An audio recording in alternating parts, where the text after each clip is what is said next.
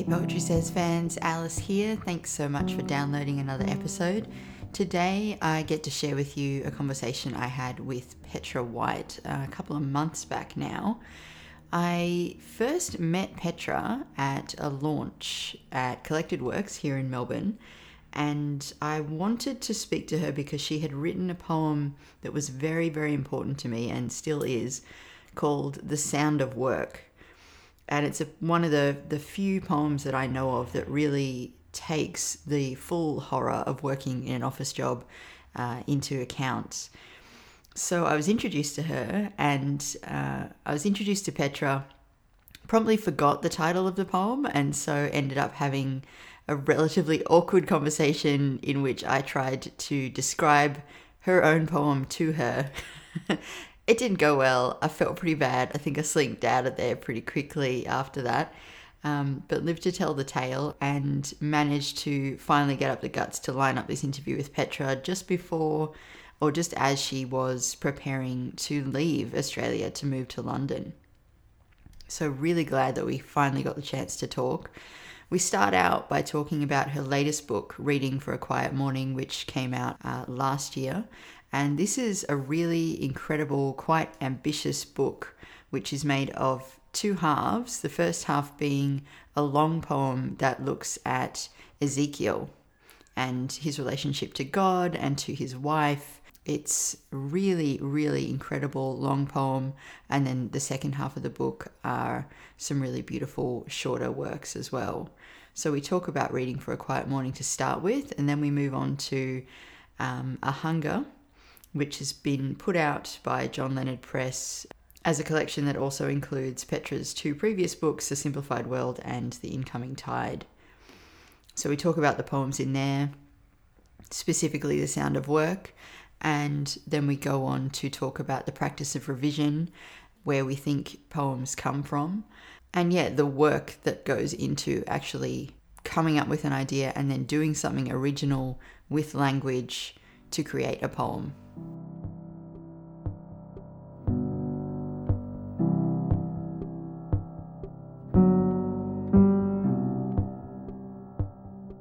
I want to steal a question from my favourite poetry podcast, the now defunct Poetry Gods. They used to start their episodes by just asking their guests, what's on your mind? What have you been thinking about lately, poetry-wise or otherwise? I just finished this morning the first draft of a poem called For My Daughter, which the title may change. I was thinking about Coleridge's poem Frost at Midnight and Yeats's A Prayer for My Daughter, and that kind of projecting the child's life and willing it to be a certain way. And I was also thinking about motherhood, because somebody at a party on Saturday night said, "Oh, you should be writing about motherhood. It's the most raw experience of your life." Hang on, you should be? You should be, yeah. And I just thought, well, I suppose it is, but at the same time it isn't. It's something that's happened, and it's real, and it exists. And in some ways I've become another person quite seamlessly, and I don't know. I mean, not that it's easy or anything, it's not. But to write about motherhood as such would be to focus on me, and I'm not comfortable doing that. I don't think that I'm the interesting thing at the moment. And what I am is difficult to grasp anyway, because I'm so connected to this other little person. So, I was just trying to write a poem that explores a bit of that. So when you say you were writing it this morning, do you mean you started a new poem this morning? Yeah. Yeah, wow. Just That's thoughts great. about the whole experience, I guess, and trying to examine the strangeness of it, the freshness of it. That's really cool. Did it feel like it kind of came all of a piece? Or? And I've been working on it for a couple of weeks, probably more than a few weeks actually. But it's actually hard to write about because I just get too emotional. It just make me cry. Yeah. so yeah, it's just something I'm kind of playing with at the moment. Right. Did you ever see going around maybe 6 months ago or maybe more, there was a poem that kept popping up online called Good Bones? No. I don't know if it's great or terrible. It's kind of like a very, very super straightforward poem from a mother to her children, kind of likening the world to a house, like as if she were a real estate agent, saying, right. come and look at this, what we have here. It looks very ramshackle and shaky and there's lots of problems with it, but it has good bones. And I think it was kind of written from a place of like, sort of a little bit of what you're saying, like hope that her children might have a good life. But yeah, I don't know why at that point it was doing the rounds. I think it was around the time of the 2016 election, actually. Oh, right. A lot of No, people I were- didn't see that. I'll have to look that up. Yeah. I think there is. I think what struck me more than anything is the uncertainty that I don't know what will happen from one day to the next. She's changing so quickly, but I can't imagine her future at all. There's just a total blank when I try to think about it. Yeah. Because it could be anything, I guess, and I don't want to wheel it in a certain direction. Mm. And then thinking about what kind of world she will grow up in is that's another step forward that I haven't been able to make yet. Yeah. That is probably quite terrifying. But yeah, just what fascinates me about it is that uncertainty that you don't know what you're becoming, you don't know what the child is becoming, and something's just happening. Yeah, and the pace of change too. I've been looking after my little nephew just one day a week for the last year, and just every week he's a completely different child. Yeah. It is amazing. Yeah. Like especially around this time, kind of 9 months to 1 year old, it's like, Yeah. oh, today he can walk. Yeah. He couldn't do that last week. Yeah. It's amazing. But yeah, as you say, kind of projecting out to what will the world be like. I mean, I think we're well past the point of being able to predict that. We're like, definitely, it feels definitely post singularity now. Yes, definitely. Yeah. So it's kind of not even worth worrying about, really. Well, that's one way of looking at it. Yeah. Yeah, that's right. Yeah, wow. So much change. And I'm making a habit too now of talking to Melbourne poets who have been on my to interview list for a long time, just before they leave the country. Yeah. So leave the city. I talked to Anupama Pilbrow just before she moved to Newcastle. Spoke to Will Druce the other week. He's just about to go to South America. Okay. And now speaking to you, and you're about to go to the UK. Yeah. For indefinite period? Well, we'll see. My husband has a job there, and he'll have a working visa for 2.5 years. So we'll see what happens beyond then. Cool. But yeah, probably would like to stay for a while. Yeah. In London or? In London. Amazing. Yeah. Oh, so much amazing. Like it just feels like London, there's like poetry under every stone in London. That's kind of how I felt when I was there. Yeah. Have you been there before? Yeah, a few times. Mm-hmm. Yeah. Yeah, my one regret from living there was it took me kind of the 4 or 5 months we were there to really find the poetry community that I was interested in. I spent a lot of time at like quite stuffy, uptight readings of people kind of reciting Keats and... All right. Which is like, that's great. That's a good thing too. But it wasn't my scene per se. And then like 2 weeks before I left, I was like, oh, this is where I was meant to be. Oh, right. You'll have to tell me. Yeah, I'll try and find the... I think we probably have mutual friends who know the people I'm talking about. So, but there's just so many different circles, so many people trying different things. Like, yeah. Does that like... Is that something you think about when you think about moving, or are you more thinking about just like the logistical, like getting Yes, I'm thinking about it a little bit, but we're still going through the visa stage at the moment and still waiting for the outcome. So I'm not really thinking very much beyond that. But I know that there are some some great British poets that I really admire, like Alice Oswald and Don Patterson. Yeah. I love Alice Oswald so much. Oh my God. Have you ever seen her read? No. I haven't seen her in person, but I've watched a YouTube clip of her, and she had this long poem just like fully from memory, and she was kind of standing up at a podium just like in this really vicious kind of whisper, just sort of reciting it to the audience. It was the most amazing thing I'd ever seen. Yeah. But yeah, I didn't manage to find her when I was there. Okay. I don't know where she's based or anything. I think she's in the country, in the Midwest somewhere. Yeah. And how about the feeling of leaving this poetry community? Is that something you've contended with yet, or? Oh, I'll be very sad. A lot of my close friends are poets that I've known for the last 10, 15 years. So it'd be very hard to leave them. But yeah, I guess that's what you've got to do. Well, yeah. I mean, there are some really wonderful poets in Melbourne, and it's great to know so many. And I hope I can replicate that experience in the UK. But I think it will take time. It takes a while, I feel like. Yeah. With the Brits. Yeah. They're very, very, like, they feel things so deeply, but it's so hard to get beyond that, like, initial barrier. And also, when I was there, I'd made the decision to be sober for a year, so I didn't get into the whole drinking culture. Oh, right.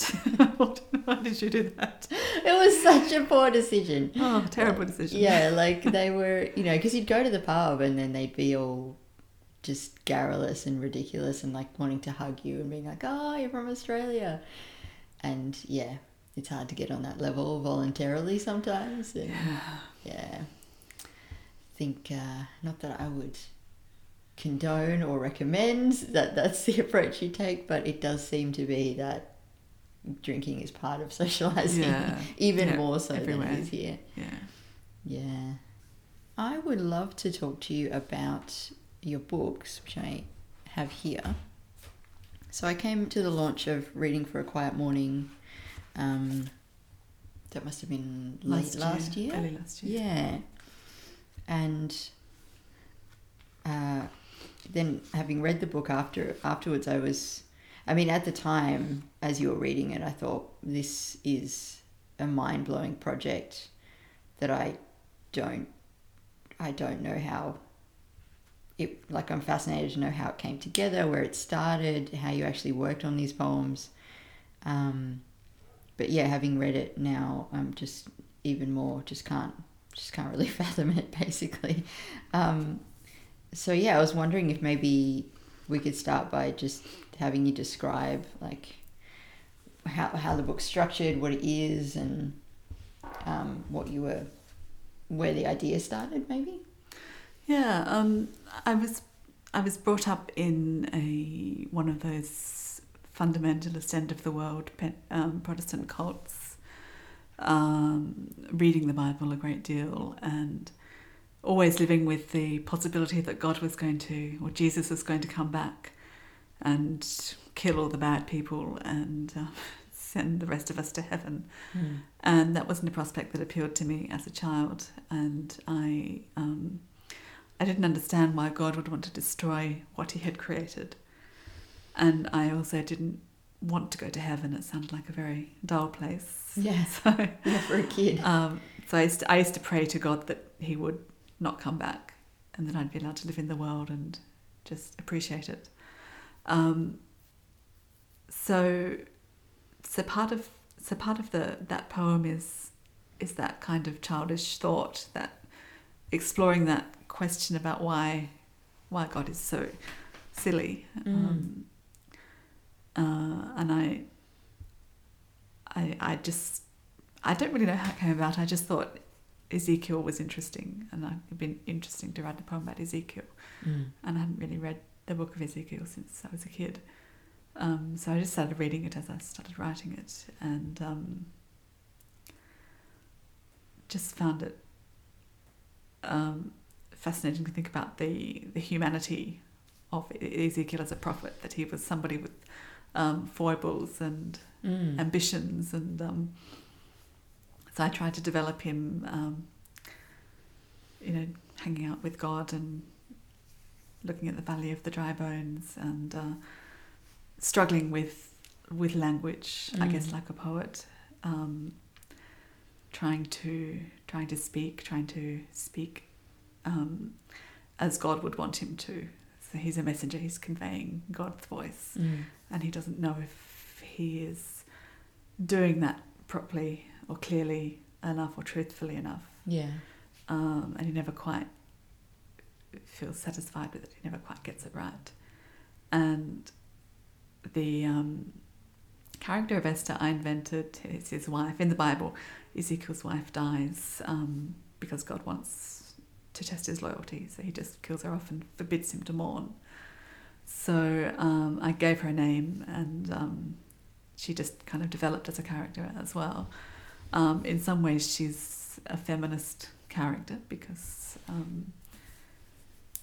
she drops the apple into Eve's hand and encourages that whole development of the world. But I guess she's also the one who directly questions God and tries to challenge him.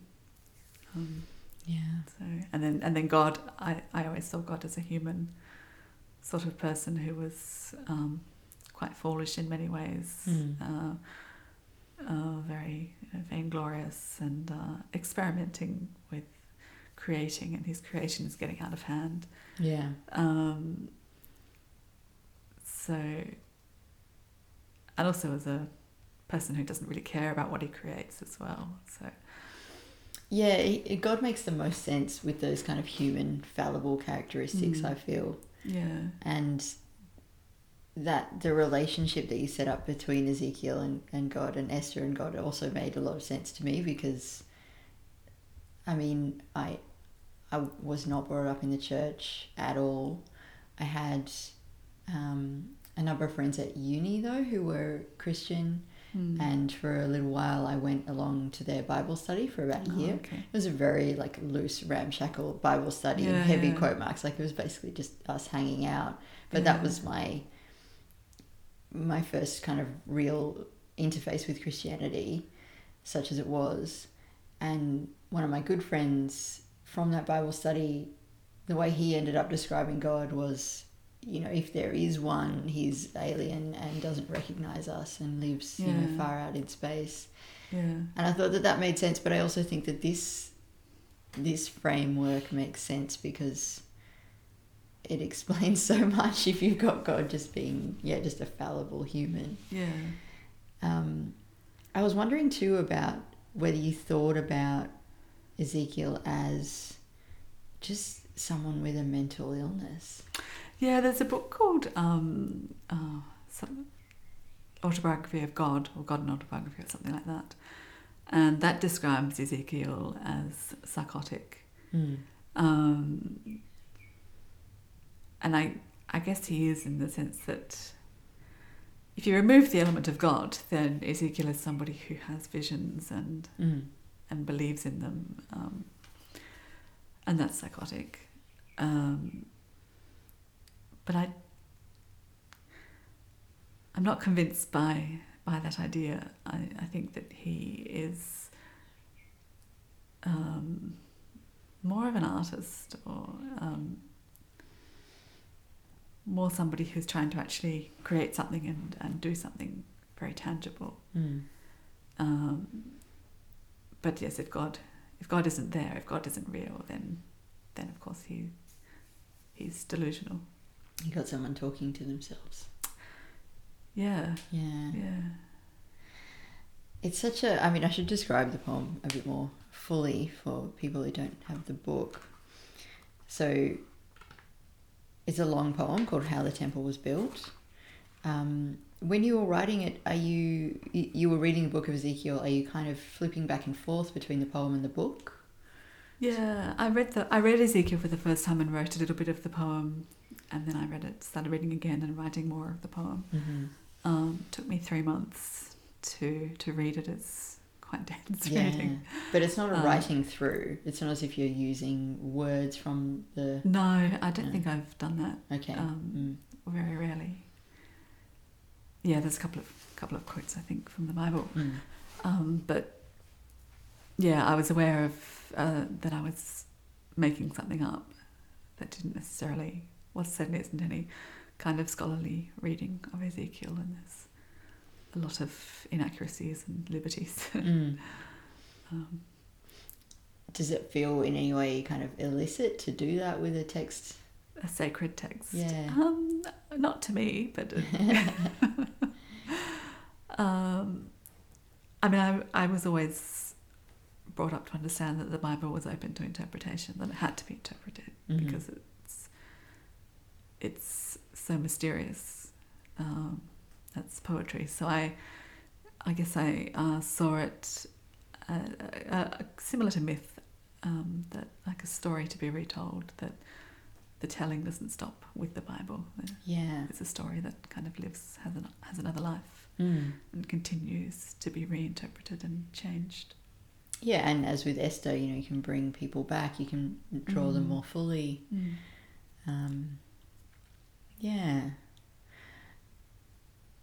Was it a process that was fairly solitary, or did you talk with other poets as you were writing it about what you were doing?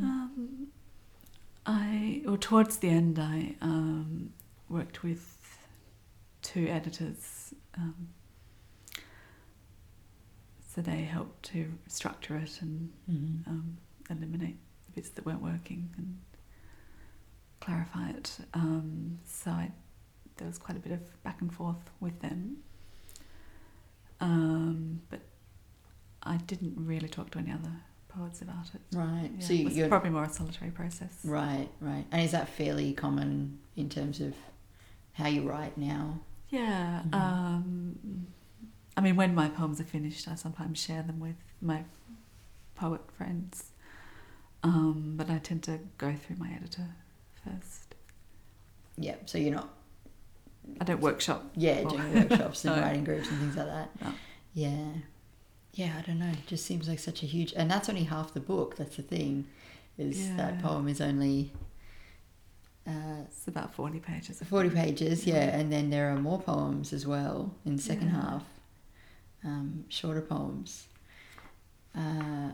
What did they come in between or afterwards? Or... Oh, I don't remember. Yeah, right. It's a bit of a blur. Probably largely afterwards. Right. Yeah.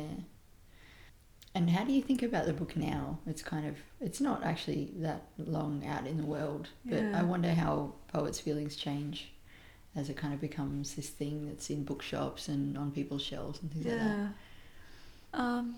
I think I'm still in the newborn book phase where what I'm writing now could easily go in that book. Yeah, right.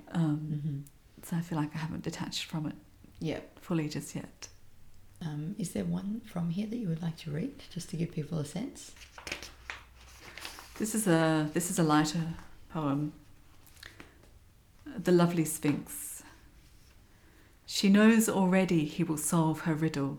She must dash herself against the rocks, all her lovely parts, the supple lion legs whose fur she combed and kept so bright, her woman head, her crackling dragon wings, princely gleaming teeth, gently webbed fingers, delicate brown nails, a puckered and mottled green torso, naked and soft as an infant's, her sprightly odour of raspberries and almonds. The riddle, so perplexing, it kept the city free of men whose minds were not fine. Their bodies piled around her, she killed them with a jet of blood from her heart, poisonous to all who walk on 2 legs. Now Oedipus stands before her, squat, young, bald. All the blather comes out of its mouth. I will defeat you, give me your riddle. I killed a man on my way here, don't mess with me. She sees his fate in a snap. In a moment of motherly compassion, is tempted to withhold the riddle. But he leans in closer, he seethes into her teeth. Give me the riddle. Then in a breath he solves it. The blood jet bubbles and sears in her chest. She watches him run off, squawking with glee. I solved the riddle. The city is mine. Where is the princess? What now, she wonders. Must I? My life is only just beginning. She sees death coming to escort her to the cliff. He is a man with eyes of tedious fire. She smiles at him. Answer my riddle. I like how that's a lighter one and yet it's full of blood and killing. Yeah. So I just thought it would be nice if the Sphinx had a second chance at life rather than throwing herself off the cliff. Yeah.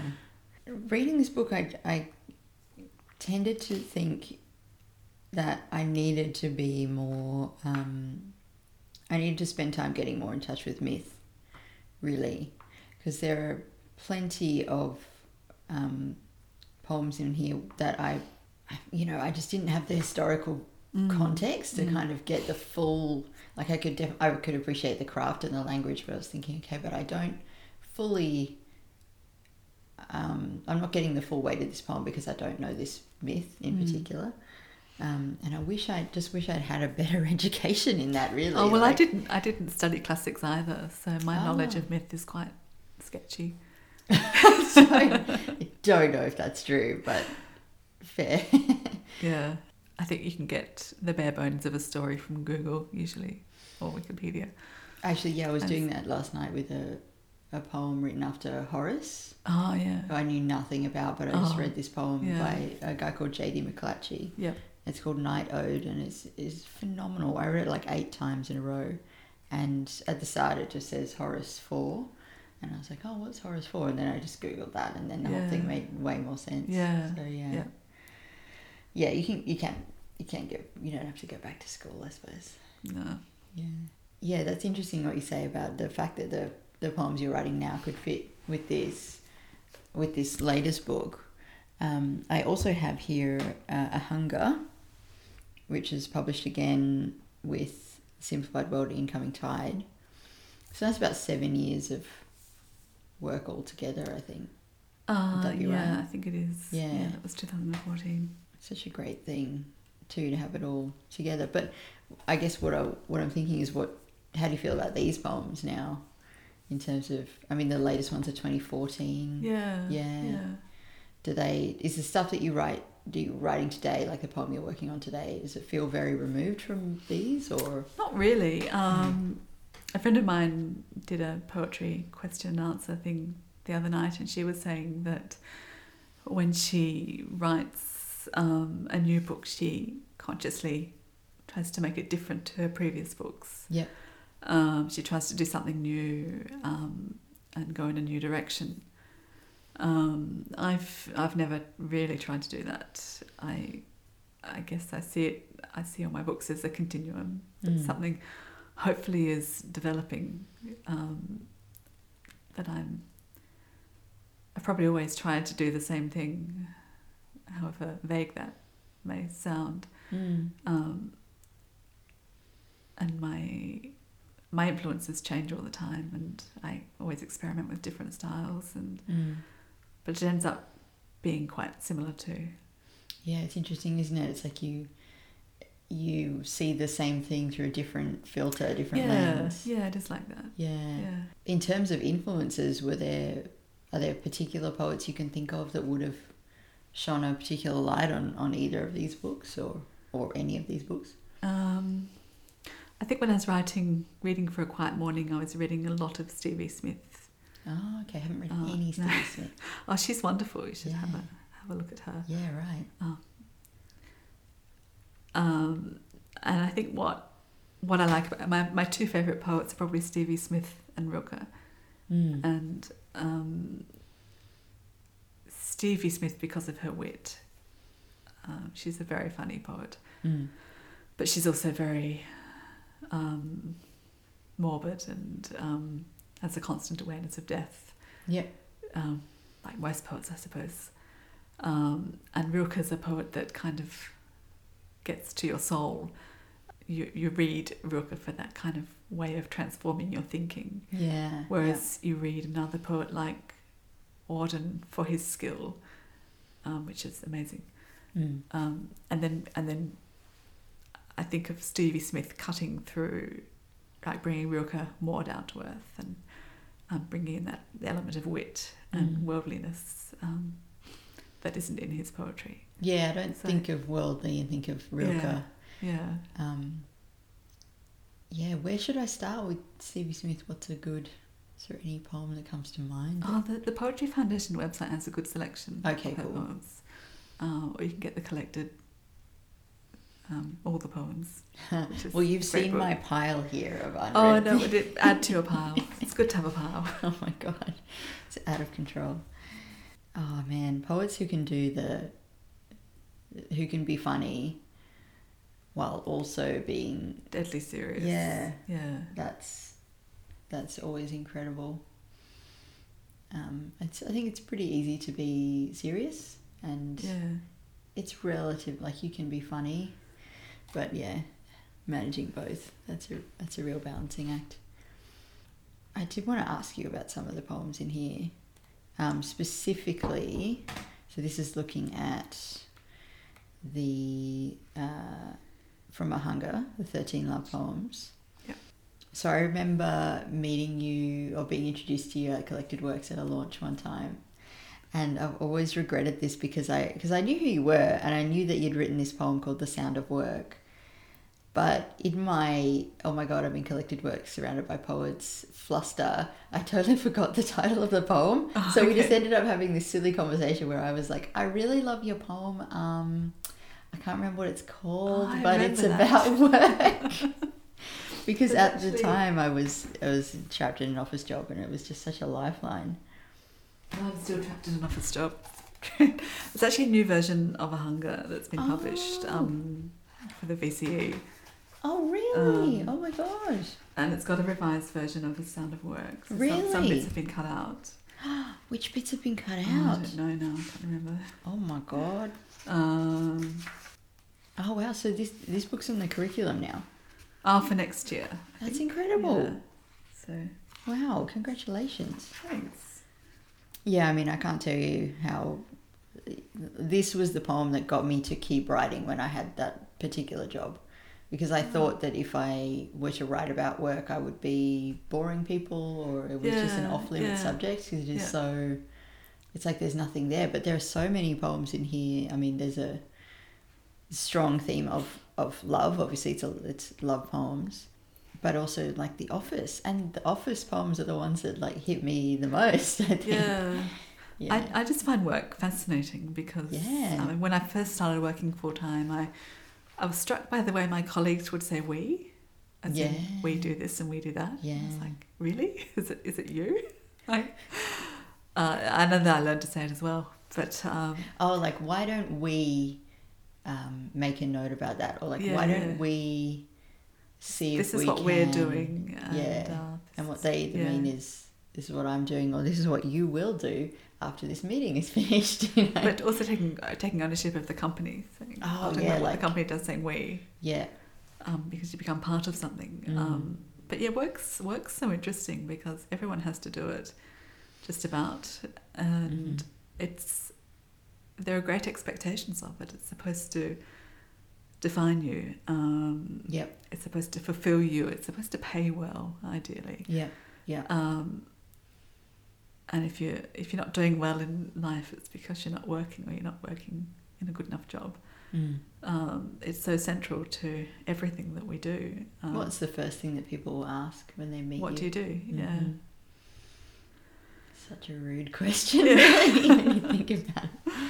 Yeah. And then a lot of it, I mean, I've always worked in offices. I worked in publishing, and now I work in the public service. And there was a period where I was working for one department where I had absolutely nothing to do. I don't know how, every day was like a long haul flight. I would just try and get through it. Oh my God, I know that feeling. There was just nothing, and it was awful. And that's what The Sound of Work is partly about. Just that desolation. And I didn't want to do nothing. I wanted to work and make a contribution. And they would say, no, there's actually nothing for you to do, so just go back and sit down. Go back and sit down? Yeah. Did you write? I suppose you can't really write in a space like I couldn't write at work. Yeah. I mean, I do occasionally scribble something down, but not actually work properly on something in that environment. Yeah, that's right. Because A, it's not anything like what you're meant to be doing, and B, just the environment is so sterile. And that said, I did used to have really high expectations of myself that I would be able to get to work early and write something. Yeah. I used to try to do that. I used to get up at 5 and try and write before work. That's right. I remember you saying that. I can't do it anymore. Yeah. Need to sleep. Yep. Sleep is more important. Like, you're more likely to write a poem if you had some sleep. Yeah. Probably. Would you mind reading a little bit from The Sound of Work, just to give people a sense of it? Let's read a short bit, which is now part 3. And it begins with a line from Auden. Our human idea of having a self, this bulky thing, this grandeur, it must grow like a plant, must be watered with love, it must have fashion, holidays, poetry, a body gleaming with fitness, a job that is challenging without being stressful. It must advance, grotesque, into some state we can regard with satisfaction when we look back on the slow and happy decline, grey nomading through the Pilbara, collecting grandchildren as a Medusa collects heads. Oh, man. I hate to think of the year 12s who are going to study that and think, oh my God, I don't want to get a job. It's so great though, so great. There was a part of this poem, I think, that I actually photographed and sent to a friend of mine who's having a very bad day in her office job, about a meeting at which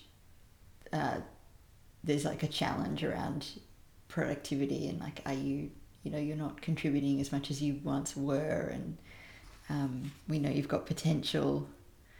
Yeah, here we go. Service, the one that starts, it's not that you aren't impeccable, clearly you have an original mind. It's just, can we call you by your first name? Something is lacking. Do you remember that one? Or Yeah. It was just so great to be able to send that to her and just say, like, look, everybody feels this way sometimes. So everyone has these horrible meetings. Yes, the terror of performance management. Yeah, oh my God. Because when I had nothing to do, I was given a very bad performance rating for not doing any work. Well, what? There wasn't any work to do. But you were asking for work. Yeah. Oh my God. Yeah. It just seems so inhuman. Like the 9 to 5, Monday to Friday. Yeah, I think it's tough for everyone. Yeah. And of course, it's not 9 to 5 for a lot of people. No, absolutely people not. Work ridiculously long hours. Yeah, add the commute to that, and and just do that for 40 years, and then you get to stop and wonder what was meant to have happened there. Yeah. Crazy. So with a poem like that, would that have gone through many drafts for you, or? Yeah. The first part of it was in my second book, The Simplified World, and I felt like it wasn't finished, so I took it out. Well, I didn't take it out; it had already been published. I just decided to add to it, and it changed a lot as well. Yeah, I don't know how many drafts it would have gone through. Probably quite a lot. Yeah. Do you revise? Do you revise by hand, like scribbling on things? No, I use a computer, or I use my phone or iPad. So it's pretty bad, really, because I don't have any record of I hardly ever like make separate files. So I just keep working on the same file, and I have no trace of what the previous drafts were. Yeah. And my editor is always telling me off about it. I'm the same though, and I'm sure that's most really people are. common. Yeah. I know that there are those poets who have, V80 of... I know of one in particular who has all of his first drafts from the first poem he wrote. Wow. And they're all meticulously catalogued and... Yeah. See, I just don't feel like I'm going to lose anything that important. I don't really want to leave any traces. Well, that too. That too. Do you remember what it felt like when you first started writing poetry? Is it something that... Very hard. I remember because I was originally, when I was about 19, I started trying to write a novel, and I wasn't successful at this. And in that process, I started writing poems. Yeah. And I remember the first one I tried to write, I was shocked by how difficult it was, because I thought, oh, poetry, that's easy. A poem is short. Yep. And the difficulty was quite addictive. So I kept going with it, and then I increasingly wrote more poetry until and failing at it quite badly for several years, until I understood that you had to redraft things, and that you could do as many drafts as you wanted to. Like, I think I still had a bit of a hangover from reading The Beat Generation as a teenager. First draft, first thought, best best thought. Write the whole thing in 3 weeks. Yeah. But I think it's when I started reading Rilke quite intensively, and understood that he revised things, and that you could kind of still get something into a more solid and tangible shape by reworking it constantly, and that was necessary and perfectly fine to do. So that changed things a lot for me. Yeah, I think there is that moment for many, many poets where you realise, oh, it's actually not just my uninterrupted genius that goes down onto the page. Like, it's like making anything.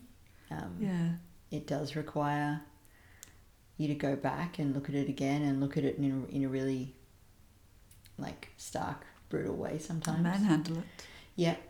Yeah.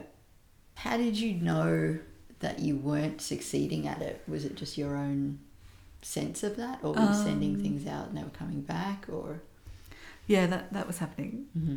But also the poems just didn't last. Like, I'd look at them a couple of weeks later and feel like they weren't that much good. Yeah. And it was, I guess, just a question of a process of reading a lot and thinking, well, why isn't my poem as good as that? Not that it ever would be, but why don't I have that depth and dimension? What's happening? What is that poet doing that I'm not doing? Yeah.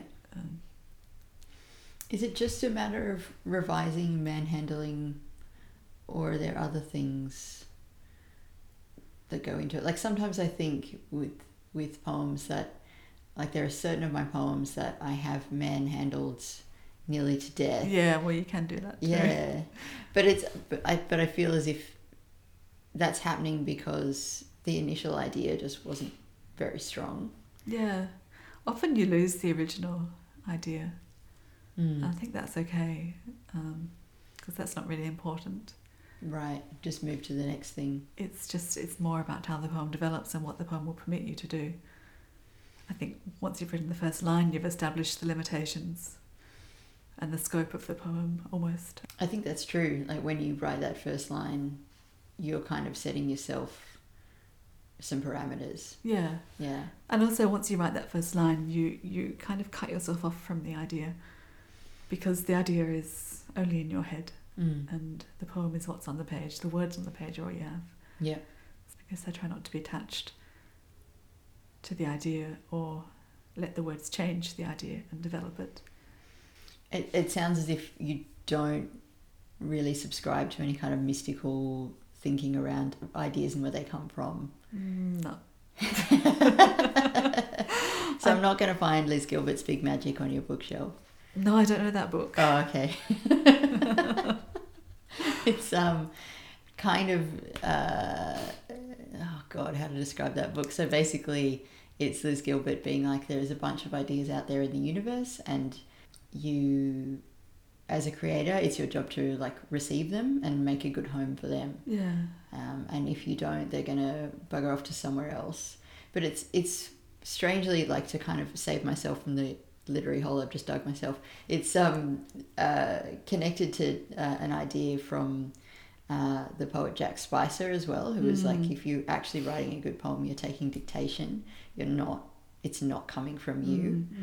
And I find those ideas like deeply seductive and very freeing, but I also think they're untrue.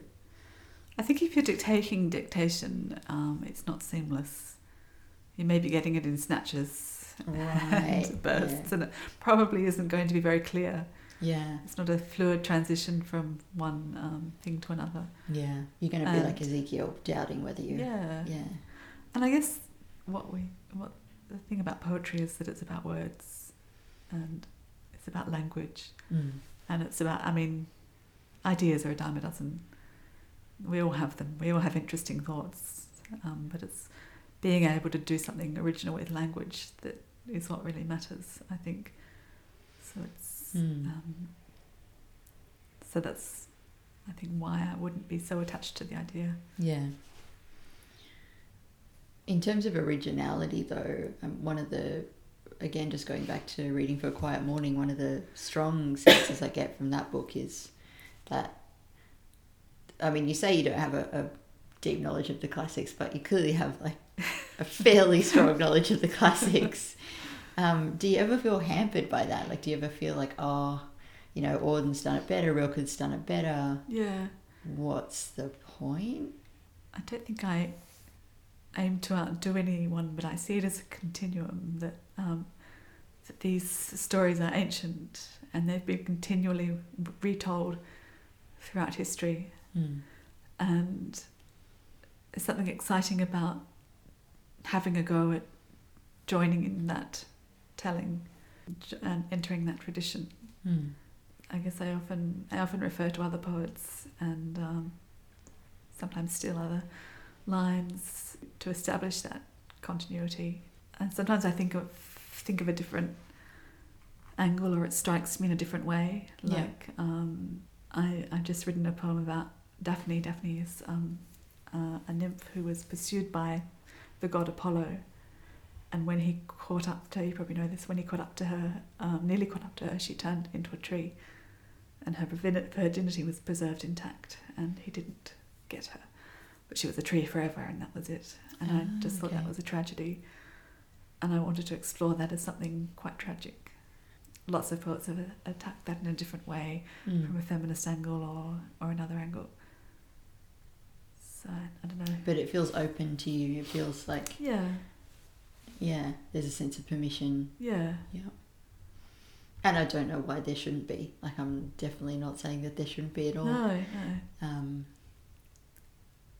I know from my own feelings around this stuff that sometimes it's easy to give into a sense that, like, even if you have a good idea, your execution will probably fall short of the 10 other people who've had the same ideas. So yeah, I don't know. That's pretty dark.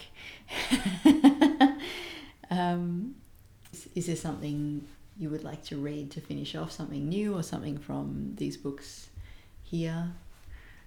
I've written a lot about mental illness, and something that fascinates me is the lack of it, and what it's like to not be anxious or to not be depressed. And that fascinates me too.